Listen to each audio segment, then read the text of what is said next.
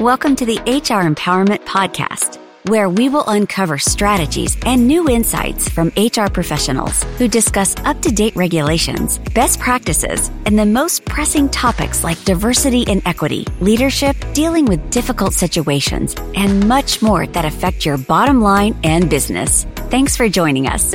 Or maybe our internal advisors to the business owners. So I want to talk a little bit more about how a business advisor like yourself can help leadership, and specifically how you can help business owners with their exit strategy, because everybody's got to exit at some point, right? And hopefully they exit it well and they don't have to close the company on the way out. So talk to me about, how you handle that with business owners. Where do you even start? Well, you start with the end in mind, actually. And you're right. So many business owners are not thinking very far into the future at all. If not, maybe, sometimes we're pulling out what's your 5-year plan, and that's a struggle. So to get business owners to stop and think, what is my exit, or what could that be, is, it needs its devoted time.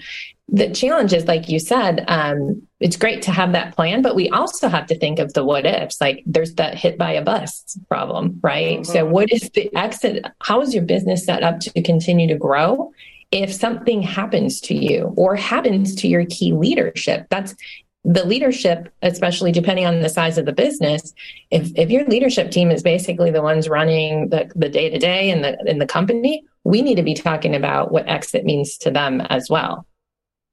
Yeah, absolutely. And I see that a lot in my space too. So I'm an HR consultant. Many of my clients do not have HR. And, I was just doing a training this week, and it was clear that, one person in this 75-person company has to make all the answers. And I'm literally thinking, oh boy, if this person's the only one that has the authority to hire, to fire, to write somebody up, and they're also in charge of sales, and they're in charge of this, what happens if they're sick? And that actually happened this week. What happens if they're in the hospital? What happens if they do get, hit by the bus? Or hopefully a better thing, they hit the lottery and say, peace out.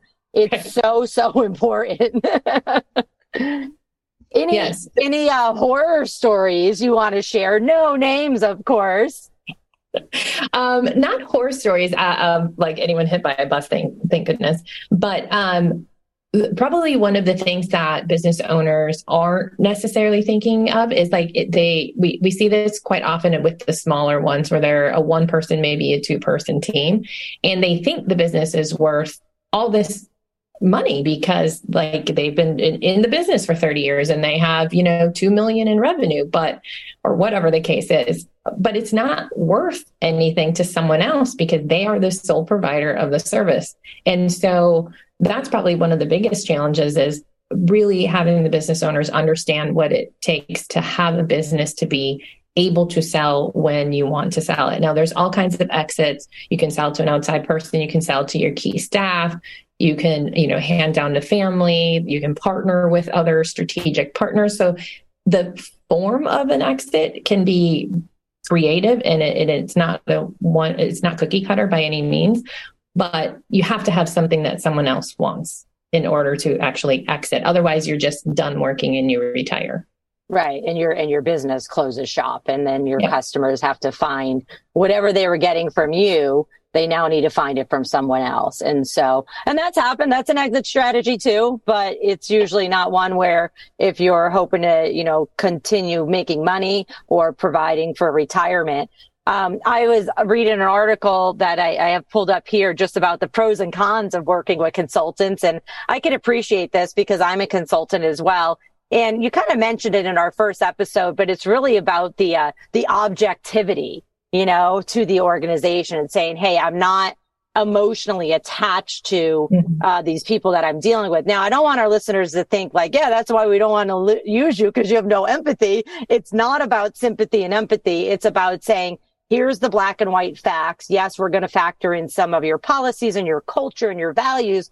But in the end, if somebody that I'm even coaching in my life and the HR lady, there's sometimes in the middle of a coaching session, I might have 4 or 5 coaching sessions, and session 2, I call the owner and say, I don't want to waste your time or money because this isn't working out and this person needs to go. Have you ever had to do something like that? Yes. And as a matter of fact, I say use me as the scapegoat if you need to.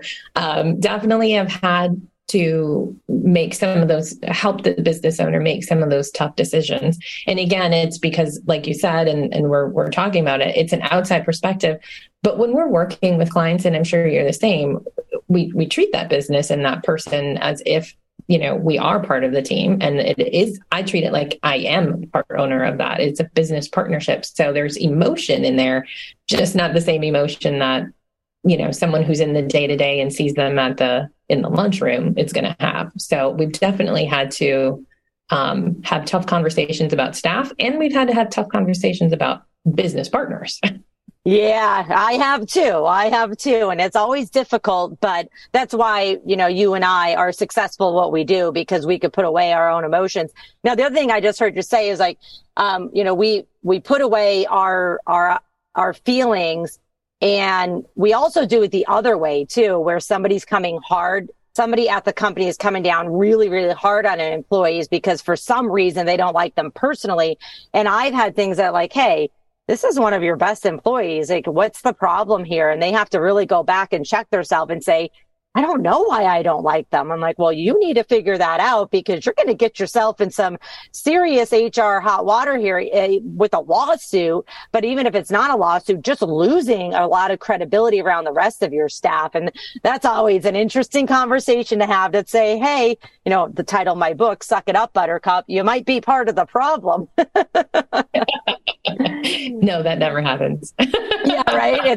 It's all the time. We're human. We make mistakes, but as consultants, we have to have those hard conversations. And I really like to train people to then continue to have those hard conversations so that I go away and go help somebody else. So thank you so much for this information here. Thanks for listening, everybody, to episode 3 of our 5-part series on helping all sorts of professionals succeed by using business advisors. In our next episode, we're going to cover using business advisors to improve performance management. But on a really quick side note here, I wanted to just say, if you're looking for a quick and enlightening way to start your day, consider checking out JC's daily podcast, Interesting Things with JC. The podcast only lasts 2 to 5 minutes, and it is amazing, sometimes hilarious, other times just incredibly informative. You could find it on his website, jimconnors.net. Thanks for joining us. For a quick and enlightening way to start your day, consider checking out JC's daily podcast, Interesting Things with JC. The podcast only lasts 2 to 5 minutes, and it is amazing, sometimes hilarious, other times just incredibly informative. You could find it on his website, jimconnors.net. Thanks for joining us. Thank you for joining the HR Empowerment Podcast, brought to you by Aurora Training Advantage. We hope you've gained new insight and strategies to navigate the HR profession. We look forward to you joining us again on the HR Empowerment Podcast.